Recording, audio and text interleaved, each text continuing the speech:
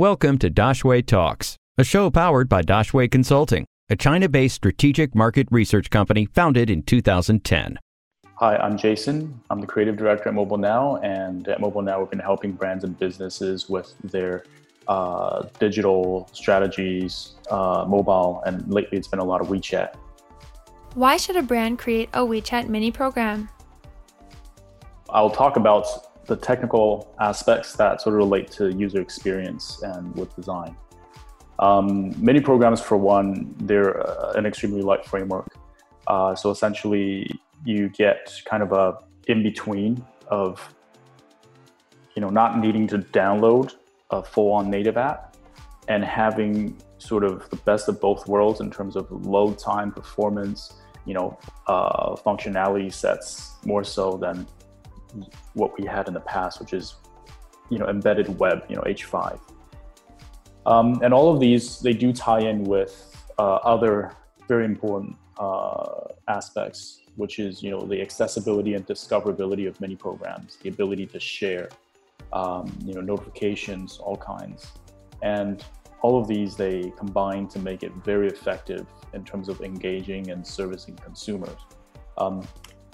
And this is really important, I think, today in the market in China is, we're seeing it slowly evolving where it's very much service and utility driven. So brands are being pushed to provide a lot of conveniences that are not sort of marketing and, top funnel marketing endeavors, right? There's a lot of mid funnel and end funnel services being provided. So WeChat mini programs do a really good job at sort of fulfilling those needs. What kinds of companies should and should not create a mini program? That's a very good question. I think I'll start probably the answer by outlining the advantage of mini programs or typically digital applications in general is its ability to scale. So we often see businesses generate enough revenue on a mini program store that is the equivalent of 10, 20, 30, or 40 of their offline retail locations combined. And you're paying, with that context in mind, you're paying a much lower price on upkeep and maintenance for a single online store versus say 20 or 30. Now, this doesn't automatically eliminate the need of offline stores. You still need both. Now, when does it make sense is, I think there's a strategic element of that for brands and businesses is whether they want to invest ahead or invest sort of when it happens or invest a little bit later just to play it safe, right? Because, for a lot of growing or high potential businesses, they are experiencing very rapid growth and expansion needs. And typically there may be at a point where it doesn't make sense to build a mini program right now because it isn't going to reach or service the amount of people that it's needed to justify the investment. But taking into account, sometimes it takes, say on average 4 to 5 months to get it up and running. For a lot of businesses, things change very quickly in 4 to 5 months, I think, especially in China, right? So there is that aspect to it. So the main thing is to understand and factor in your consumer base and your demographic and your reach. And once you get to that point where, if you sort of cost average it down to per user cost, what that value is per user versus your investment and what you hope to get back, and being able to quantify that, like that's going to be sort of the key differentiator for when and whether to invest. Now, obviously, there is also then the last topic of investing ahead of the curve, right? Is knowing, okay, let's build a base first. We know initially it's going to be very lean and it's only going to be for 500 to 1,000 users, but that also gives businesses and brands time to learn and to refine that process for when sort of the full wave of consumers start to come in. Follow our official WeChat account, Daxue Insights, for weekly updates on the business landscape in China. What should we know about WeChat mini program users compared to other audiences? What features do they use the most? Mini program user demographics. The gender distribution, looking at some data here, is about 42% female and 58% male. So it is still fairly even. The operating system distribution right now is a lot of Android, 72% Android, 28% iOS. I think this largely has to do with sort of the market penetration of the devices here. I think especially with, I think Huawei and many of the domestic manufacturers running Android, that sort of contributes to the numbers. Age distribution is anywhere sort of from young to old, and we're seeing an average sort of across, say, the 20s, young and late 20s, and also 40s and 50s. It's pretty even. I think that the peak is sort of the 30s, 30 to 39 is a pretty high percentage, 27.4%. And then the distribution is also, I would say, fairly understandable in that you have equal mixes between sort of tier 1, 2, 3, and 4.